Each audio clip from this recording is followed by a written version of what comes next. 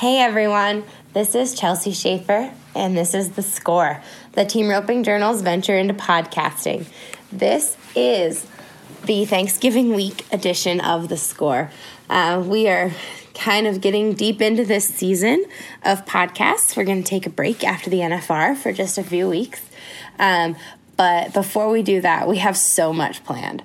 This week, you get to listen to Denny Gentry, who is the godfather of the sport of team roping. He is the director of roping operations for Active Interest Media, and he is just kind of a beacon, a guiding light for the sport. His foresight has been unmatched, absolutely, when it comes to the business side of things, and he is always there to give me kind of a nudge one way or another in the way that the magazine needs to work out. He's definitely somebody who is helpful and thorough, and I hope that all comes across in this interview. You know, he's at a very unique juncture in his career with sort of beginning to transition away from day-to-day operations in the next year. And him and his wife, Connie, his business partner, she has been just absolutely phenomenal, a force to be reckoned with in this sport. And this interview kind of will just pull back the curtain a little bit on Denny's decision-making and the way his very fascinating mind operates. So with the finale coming up, you probably all, if you're a World Series roper, you have read your draw, you know where your stalls are, you're looking forward to another huge, massive, record-breaking finale. We are too. Denny is too, and he took a break in his insanely busy schedule right before Vegas to, like I said, pull back the curtain a little bit, give you some insight into what goes on day to day at the World Series, and then some big picture things. A look back on his career. We'll talk about his theories on the direction of the sport and where things are going. We'll talk about tell some funny stories about things that have happened over the years. So if you're traveling for Thanksgiving, or if you're on your way back from the holidays or on your way to the holidays with your family, I hope you all take a chance and listen to this and just step back and think about all the massive changes in the sport in the last 30 years and this guy that's been a part of it. So enjoy. Before you go, don't forget, make sure you leave us a rating or review on SoundCloud, Stitcher, iTunes, however you're listening, and tell your friends about this podcast. Thank you, and have a great Thanksgiving. All right, Denny, well, welcome to The Score. Thank you so much for joining us this week. It's a rare pleasure to have you on. It's my pleasure. Now, on this podcast, on this episode today, I really want to talk to you and ask you some more personal questions that we haven't necessarily got to in the magazine before. I feel like, especially between you and I, we're working we're on the grind so much, trying to figure all this stuff out. And we're always talking day-to-day operations. So I want to kind of take a step back and get some answers that haven't been used before and kind of go along, if that's okay with you. You sure you're ready for that? I don't know. I'm never sure if I'm ready for one of our conversations, no matter what it happens to be that we're talking about. All right. So getting started. Before you came along, there was really no team roping industry. It was a whole bunch of individual producers in backyard arenas. And now we have this massive industry that supports all of us. And then barrel racing and bull riding followed your lead and kind of broke out into single event organizations. How do you feel about being a legend in this world? That's really easy. I go to these ropings and guys come up to me and they see that I'm kind of in charge and they'll introduce themselves and they'll say, now, who are you and what do you do? and then again, on the other side of it, as a father, your girl's not that old yet, but you'll find out that whenever you're too dumb to talk to the teachers, or you're not quite sharp enough to talk to their friends until maybe they're in their 20s or something like that, well, you get humble real quick. And on the other side of it is, I had Connie on the other side of that too, because Connie came into the business. She was a manager. She was the youngest manager in Honeywell Corporation. And I don't know if you know Honeywell Corporation, but there's over 100,000 employees, and she was the youngest one. So she came in packing credentials, and she's kind of been the backbone of the whole operation. And so whenever they go to talking about my deal, she kind of gives me that look, that lets me know right quick that she knows who was packing a lot of the load. Yeah, I feel like all those great businesses, like Steve Jobs had business partners, and there were people, somehow one got more known than the other, sort of thing, with Bill Gates and the like. So I think that's kind of Connie's role. She certainly has done a lot of the work. But. Well, and that's the thing, I'm not trying to raise a debate between the sexes or anything like that, but the reality of it is that if Connie was my partner and she was a man, there'd be a lot of debate going on right now on who was the most important and who did the most. So, that's something that we know, that we talk about. Yeah, that's awesome. She's a force. She's so impressive. So you mentioned it just briefly about when you started this business. You were just putting on some benefit ropings for the New Mexico cattle growers. But I've heard stories that there was, there's a reason for that. There's a reason you're kind of developing the handicap system. Tell me about the accident and then what came after the accident and caused you to start this handicap system. Well, I had a bad accident in the mid-'70s, and I crushed both of my elbows real bad. At that time, they didn't have prosthesis, and the doctors started coming through. I had, I think, 6 of them. The first 6 that came through want to amputate both arms at the elbow. And the 7th guy came through, and he saved my arms. But for the longest time, they were kind of in a permanent L, and which made team roping a little bit difficult. And it became pretty apparent to me that handicaps were going to be pretty important if I was going to ever rope again.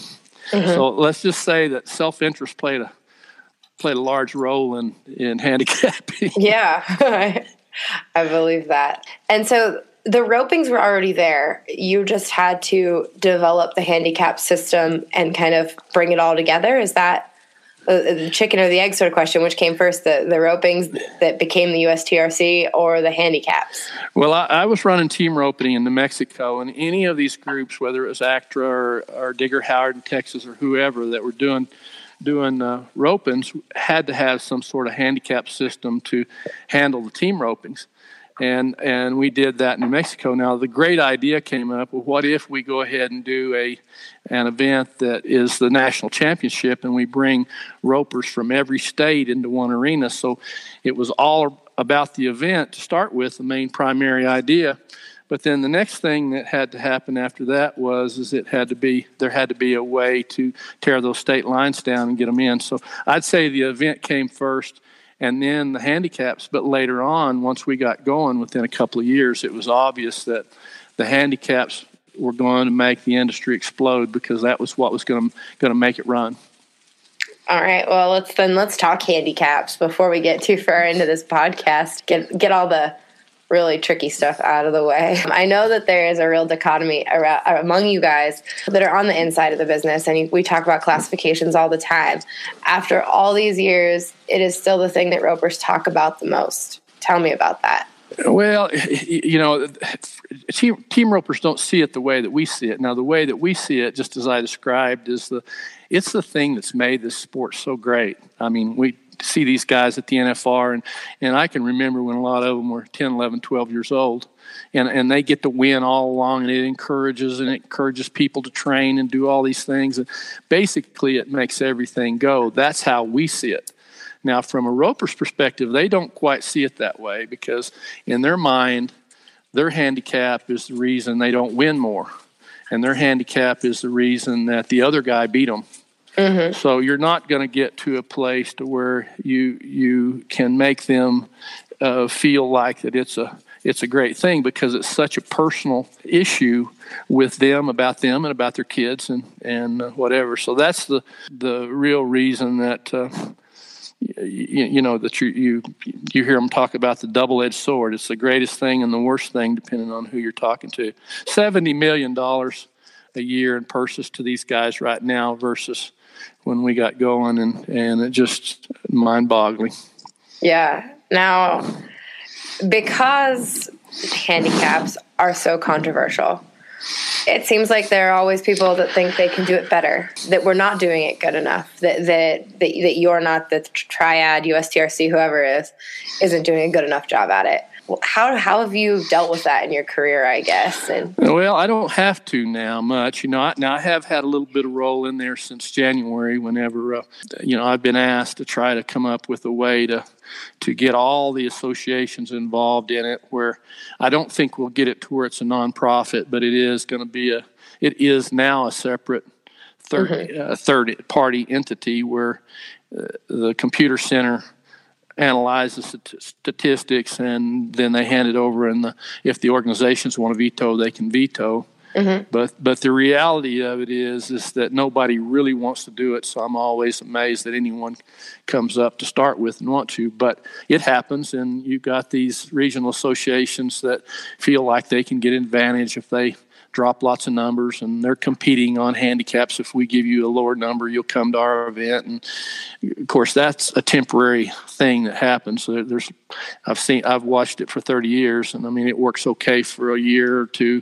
but after a while, you've got to make it fair to everybody, and you're either going to wind up with a different scale, or you're going to wind up with numbers that are really out of whack. But right now, what's going on, there's one out there that's come on board now, and they're going to do basically the same analysis that Gary Porthras had put into the company. The company that does the contracts for all of us was a company that Gary set up.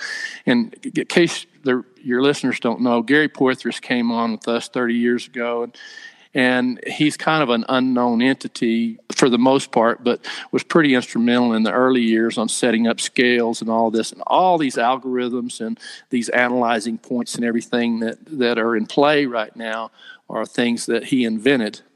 And even this deal, I mean, you're hearing a lot of talk right now about split timing, because he developed speed indexes a few years ago as one of the items that's studied.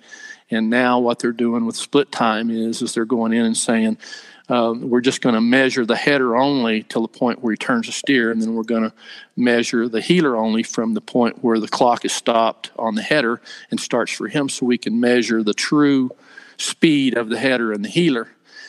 Well, the reality of that is that is splitting hairs. That's only one. Speed is only one issue, and me, I'm not big on it being overweighted, that speed being overweighted on this thing, because I still think the proof's in the pudding. It's how often a guy can put 4 steers together and they can go in there and collect a check, and that's a better scale of roping. But it's who knows. I mean, it's there's going to be different ones try to market different things and let them. But the problem that I see is, and it's the problem that the old USTRC got into, is the cost of maintaining a handicap system for the whole United States and basically the whole world. The international system is about $1 million a year, and you have to be a certain scale or size, or have a large number of associations involved to be able to even pack that load. So I've always been pretty skeptical when guys say they're going to take it over. I'll say to them, well, you don't know what you're getting into. And if you do it good, and if you are successful, great, we're going to let you have it. And we're going to, you take it, baby, because we'll let you have it. Mm-hmm. And so that's in fact, that was the reason World Series came back to USTRC. We had been very, very strong competitors. Let's just say we didn't like each other very much. And for handicaps, we came back together because we saw that it was necessary, and we could all save a little bit of money if we did that. So there was a lot of decisions made that were for the better good of the industry. Mm-hmm. Absolutely. And now, on the same subject of statistics and speed indexes and all that, you've made some comments about probabilities and the odds and the kind of the gambling aspect of team roping. Tell me about it. We've talked a little bit about it off the record before, but tell me a little bit more about it. Well, through a lot of different analysis, we've kind of come up with, and I say everybody in the industry that's done this, particularly Gary, came up with the number that the odds against you winning when you leave your house are 9-1 against you. And there's a lot of ways that they measure that statistically, but the reality from a cowboy point of view is that at the end of every roping, that there's only about 10% of the ropers left in each roping that are available to win the money. And so that 9-1 pretty well holds true. So if you're in Vegas and they tell you what the odds are on the blackjack table, you can pretty well believe they've run enough millions and millions of run that they're not lying to you. Well, it's the same in team roping. Everyone really wants to weigh their skill, but the reality is that the laws of the odds and the probabilities are going to tell you. And the funny thing about that is that's the same whether you're in the 8 roping or you're in the open roping. Now, open ropers don't want to hear that, but it's the truth, with the exception of the top 3 to 5 teams in the world. Mm-hmm. And so the top 3 to 5 teams in the world, you take a top team there, and that top team they'll be getting in the money 70 to 80% of the time. And so that's the reason why you'll see all the social media stuff where they're griping about the way this guy paid this or what the added money is or all of that, because when you're winning 70, 80% of the time, you believe that's your money. Mm-hmm. I mean, it does have a direct impact on you. Now, the rest of those guys, not so much. They can buy into that and pretend that they're winning 70% of the time, but no, that's not the real deal. Mm-hmm. So those are the main aspects of that thing, and the other side of it is the big number. The big number is we have guys that'll call in all the time and say, you need to help me with the computer center to get my number down because I'm not holding my money together. I'm only winning 70, 80% of the money. Well, the truth of the matter is every weekend only 5% win. In every roping, only 5% win, 95% losers. So you ask the question, how can we make every roper in the United States win 80, 90% of everything they spend when 95% are losing? Mm-hmm. It's not possible. And these computers analyze these return on investments, and they run medians on each number of header, on each number of healer. And it can tell you what the median return on investment is for every number in the scale. So mm-hmm. you might say a 5 elite header wins 55% of the time on the median.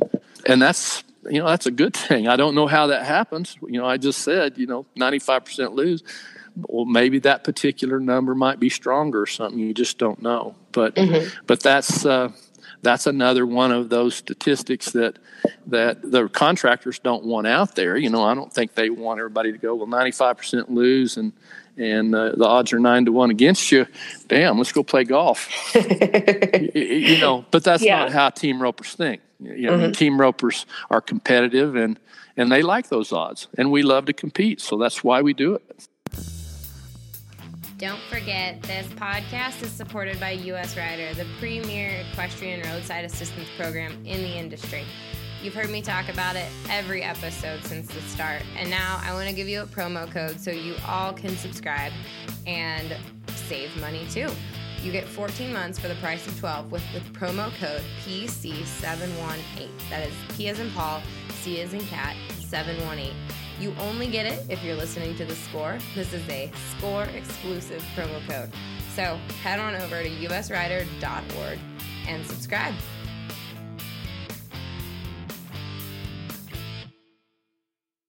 Now, while you're talking here, you're throwing out so much computer info.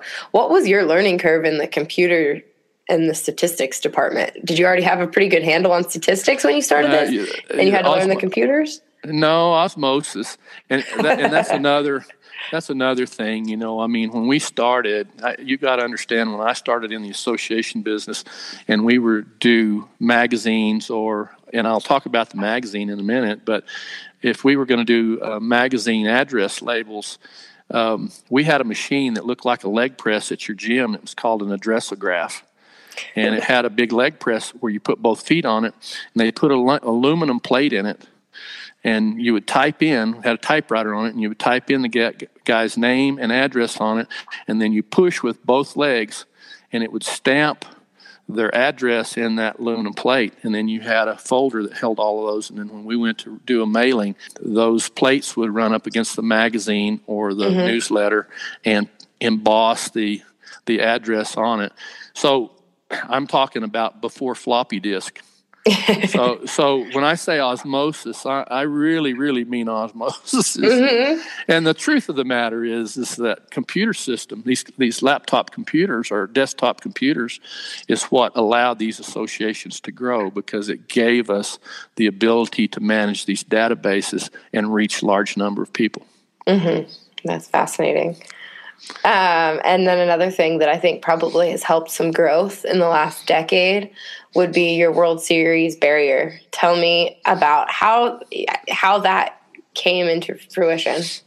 Well, I will, but it's funny. You just asked me about the computers and the technology and all that from point A to point Z, and where we are now, where you can basically get your draw on your cell phone, and you can watch the rope and what's going on, what they're seeing up there on the deal on your phone, and all this stuff like that.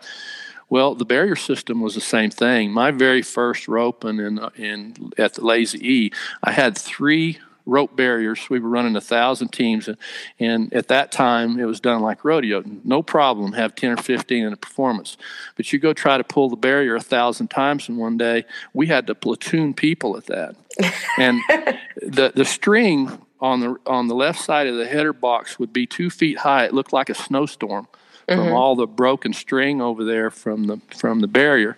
So we went from that to a hard switch, which was 2 wands. They were basically whips that were in front of the deal, and they basically triggered a hard switch that would turn on or off the barrier. And then from that, we went to electric eyes, and they were very poor. They were some of the very first electric eyes that were used in security business. And then let me not miss the most controversial of all of the barrier things that we did. S.E. Mayo was a designer on all that stuff. Digger would test them in Texas, and then when we got the bugs out, we'd test them. We'd bring them to USTRC and take them national. So the World Series barrier was kind of back to that point was the Heelan barrier. We got to a point to where the high shape became the name of the game. Everyone would get out there and they would push those cattle into that left fence. Well, they started running so many cattle. That's why we had to get into the Heelan barrier. So, but oh my gosh, everyone had gotten used to that Heelan barrier, and you would have thought that I mean, it was blasphemous to take away riding high shape. Did everybody from the open guys on down hate all the way barrier? down? And that was the problem. You had guys at the very bottom of the scale in our bottom roping, mashing cattle into that left fence. In the idea, it was ridiculous because they'd push cattle into that left fence and then track them 15 jumps. It was ridiculous, But anyway, back to the World Series barrier. Bob Welch had called me on the phone, and he wanted to know which was the best barrier system, a rope pull or a electric eye, and the pros and cons of each. And I just told Bob, I said, Bob, he was going to do an article on it. And I said, they're both horrible. I mean, they're built off a 1950 PRCA deal that was merely set up to give the animal a head start. And now we've turned it into this great skill that someone's got to learn to be a champion. And if you can learn how to score, you can, and you rope, it's a great advantage. And I said, I've just never believed that guesswork of letting an animal start and a horse start and guessing when they got there at the same time should be a part of a roping contest. I think that we ought to do it like NASCAR, where we got lights coming down or something like that, and the light goes green and everybody goes, and we put the animal out there where we want him to have the head start. And he said, well, why don't you do that? And so that's what we did. We came up with a light system, and it was called the no barrier system. And it worked pretty good for 6 months, and then the Cowboys all figured out how to beat it. And so the World Series barrier was the next evolution in that thinking. But the real reason that I got on the World Series deal, the South Point Arena is only 200 feet long. And when we put 20 foot of chute in there, we were 180 feet. And I needed to be able to have a world-class competition on a 180-foot arena. Mm-hmm. So I needed to even out the start, and the World Series barrier was the answer to that.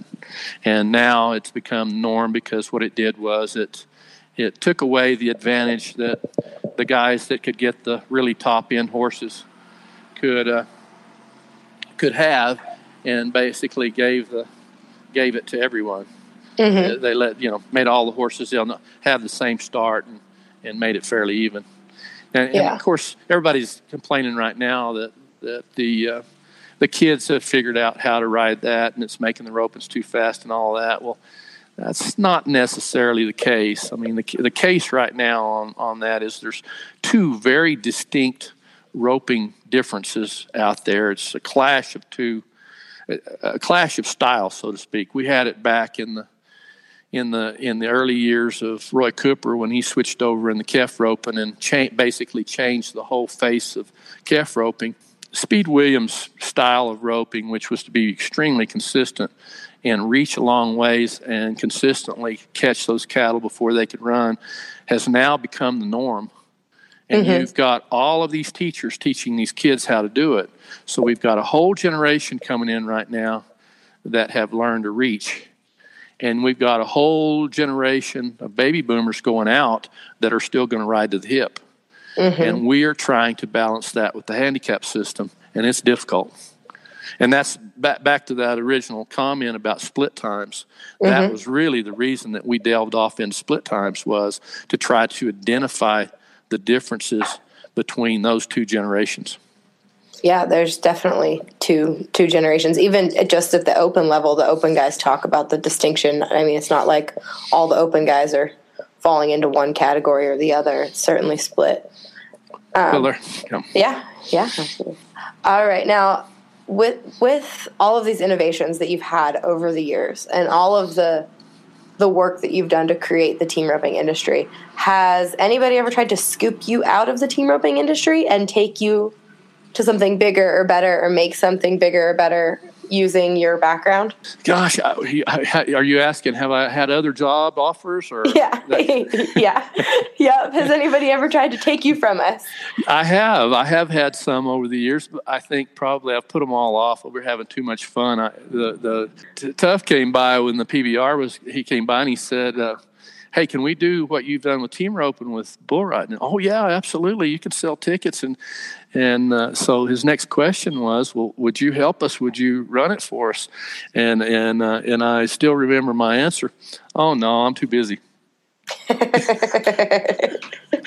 Now the other one was the PRCA. A good friend, Malcolm Baldridge, he's Secretary of Commerce. He was real involved with the PRCA. And when they went to set up the Commissioner of Rodeo, I was real young and still with the Cattlemen's Association, and he tried to talk me into putting my application in and everything. And of course he passed away before they got down to the interviews, but because Mac was he was recommending me, they went ahead and ran the interview on it. And they called me up to Colorado Springs up there, and I went and met Eldon Evans over at the Antlers Hotel, mm-hmm. and I'll never forget it, because I walked in and I sat down, and he was very cordial and very nice, and he did the orientation session, and he explained everything about the PRCA and what the problems were and what you'd face if you got the job, and he did all the talking, explaining.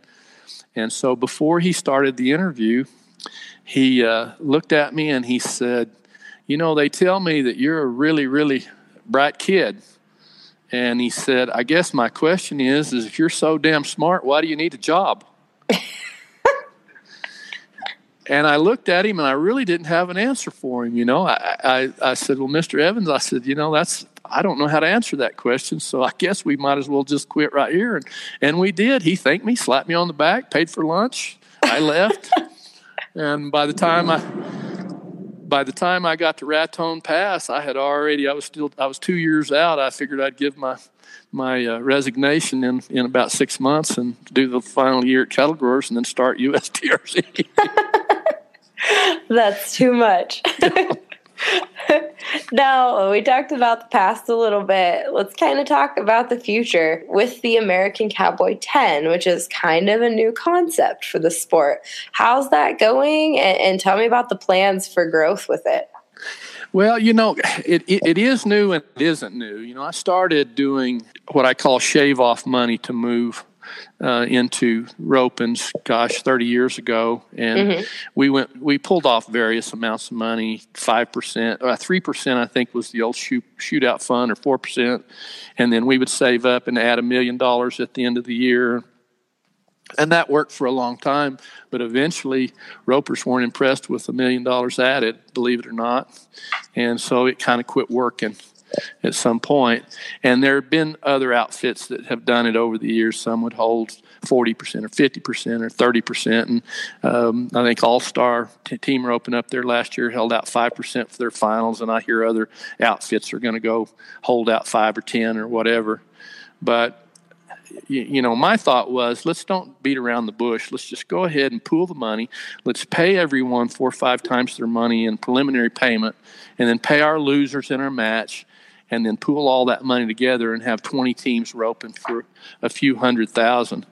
And we started in late June, and I've predicted that we're going to have about $400,000 in the pot, and then we've already paid out about $170,000 in preliminary payments. So altogether, by the end of this, the first 6 months should produce about $600,000 total payoff, including the preliminary and the deal. And we're going to give them TV and put them in front of the rodeo crowd and all that. So I think that it's going to be an exciting thing for them. But I do think that when they see that they can do a $200 investment for $1 million return, there are going to be a segment of people in this country, team ropers, that are going to play. I understand that there's a whole lot of them say, no, I'm there for instant gratification.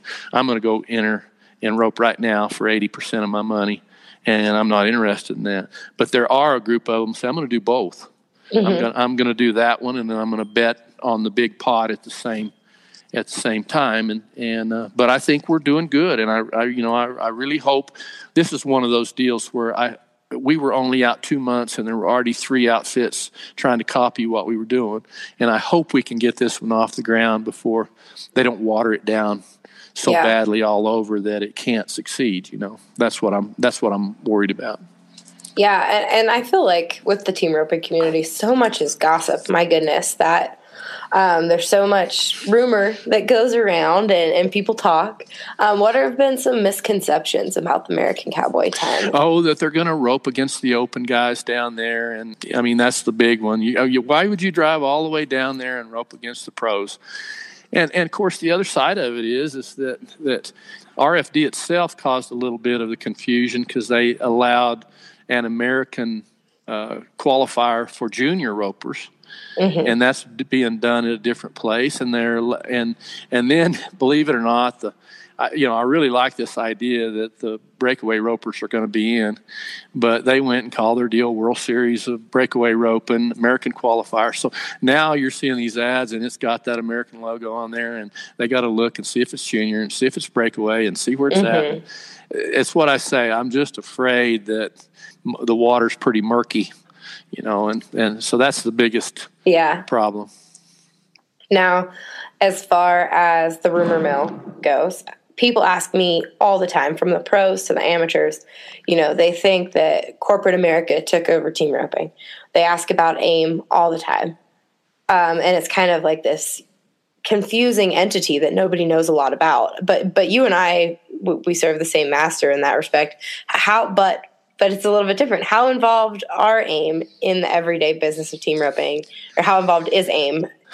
Well, I'll go back a little bit further than that and go back to 1998 when I sold to Florida Capital Partners, who then sold Ridge Capital. Since 1998, basically the big roping operations have been owned by investor groups. So this is not something new. You're looking at a lot of years. I mean, you just flat are that they've gone. But AIM is a good group, and they don't think that way. They're not interested in the roping business at all. They are interested in lifestyle groups. They want to take what people are interested in and work on all the things that the magazine and the training and the videos and all that stuff that makes the people that have that passion have that passion.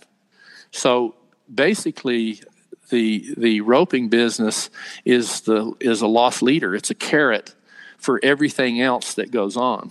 And do I think there's someone somewhere in some investor group or in some three-piece suit that wants to get down and push cattle in the arena? That's a joke. That's not going to happen. That is not going to happen. It's always going to be run by cowboys. And I'm going to throw this in because it's one of my biggest hee-haws out there. For the last 30 years, invariably there's an association out there that's going to put by cowboys for cowboys. And I see that, and I want to die laughing because, it's like I'm going to put on a rope and for free. I'm going to do this for you guys for free. No. Anyone that gets in this business, it's a lot of work, and it's very risky. When I came into this business, there was no one here that could make a living putting on team ropings 100%. And when I left the first time, there were only 5. And when I came back, there were only 6. And that's because that's all that the industry can stand is 5 or 6 people that can make a living in this at any given time. So that idea that there's someone out there going to that a labor union, nonprofit group, I can tell you the nonprofit groups that have tried to get into this business and how successful they've been, and it's not been very good. Absolutely. It just doesn't. It does not work that way. Now, 30 years later, this is 2019.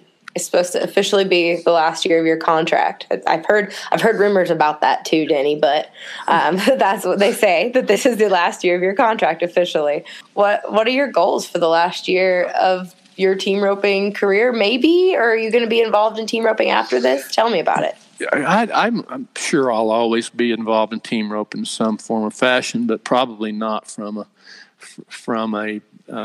a boss standpoint, probably more from an advisory consultant kind of approach, and not just to AIM, but also, I've got a lot of friends that put on a lot of ropings. I had 92 partners in USTRC contractors, and in World Series we have 36 contractors that put on roping, and I consider all those people to be friends and family, and I intend to keep assisting them with their operations. But so I doubt I could ever see where I wouldn't, at a minimum, have an opinion about what's going on, and probably more. But in the last year, I said when I left with USTRC that I made one major mistake when I sold USTRC, and that was that I should have made the handicap system a nonprofit and allowed that to be controlled by all the associations. Now, my comment that a nonprofit funded by itself may or may not be doable, but in this final 12 months, I want to go back to what I didn't do the first time and put handicaps in a position to where no association has to bear the total load or the total responsibility for that international system. In my opinion, it needs to be set up where whoever comes into the business can have access to the software and can have access to the handicaps. And that's going to be, and software, back to all the companies that are in there, it really doesn't make any difference on that. They're all going to you're all going to have the bells and whistles before long. And I'm sure that whichever of those companies wind up with the contract over the long haul, it's going to be, it's not going to make a difference. What's going to make a difference is that the associations don't have to bear the brunt of the negativity over handicaps. That's fascinating. Oh, and okay, well, we're getting close to wrapping up, Denny, but I really want to know, and I hope I can't help but think you've got a lot to say, but what are you the most proud of in your career? I've been careful with that. I've been careful. There's a lot of people that were involved in what we did here that we don't mention, that have been instrumental all the way along the line, and for me to get out and talk about what I'm proud of, it kind of negates their input or influence they had. You and I could go to naming them, and it'd sound like an award show on the TV, but I won't do that. But I guess what I would say is that when you put things in perspective, you realize how little chance there is in your life to do work that can be significant, other than for your own personal satisfaction. But to be able to do that twice is just crazy. And obviously, over time, you start to realize that was more God than you. And so I've always tried to pass on all the information, experiences we've had to other contractors and anyone wanting to be involved in the sport or others, or really the other horse sports. So I'm most proud that the ripple effect of doing what we love has benefited so many people in so many different ways, and horse business and cow business and trailers and ropes and saddles and you name it. I just I see it. That makes me smile. Absolutely. I think there is a reason I have a job, and I think your team roping industry probably had something to do with that, if I were to guess. So, well, it's not really mine anymore. It's everybody's. And, I've enjoyed it, but it's not. It's not my industry anymore. I think there was a time where I thought it was, but that was a long time ago and a lot of foolish years ago. Absolutely. Well, thank you so much, Denny. I sure appreciate it. And we will see you here in just a few short weeks in Las Vegas. We're going to have a good one there for you. Another barn burner. Hey, everyone. Thank you so much for listening to this interview, spending your time with the staff at the Team Roping Journal. It means so much to us. You guys follow us on Instagram. You follow us on Facebook. You're reading our website in huge, massive numbers. And you are, of course, listening to The Score and reading the magazine. We do this all for you. If there's anything you don't like, that you want to see more of, that you love, that you couldn't make it without, please let us know. My email address is cschaeffer, SHAFFER, @aimmedia.com. So that's cschaeffer @aimmedia.com. I love to hear from you. I read everything that you guys send me. I read every comment on social media. So does everybody on our staff. And it's really important for us to hear from you all. So that also means leave us a review on iTunes, SoundCloud, or Stitcher. And make sure if you see me at a roping, if you see me at a rodeo, reach out, say hi, talk my ear off. I don't care. I love to hear from you all. Thank you so much. Have a great Thanksgiving and a great holiday season, and we'll see you at the NFR.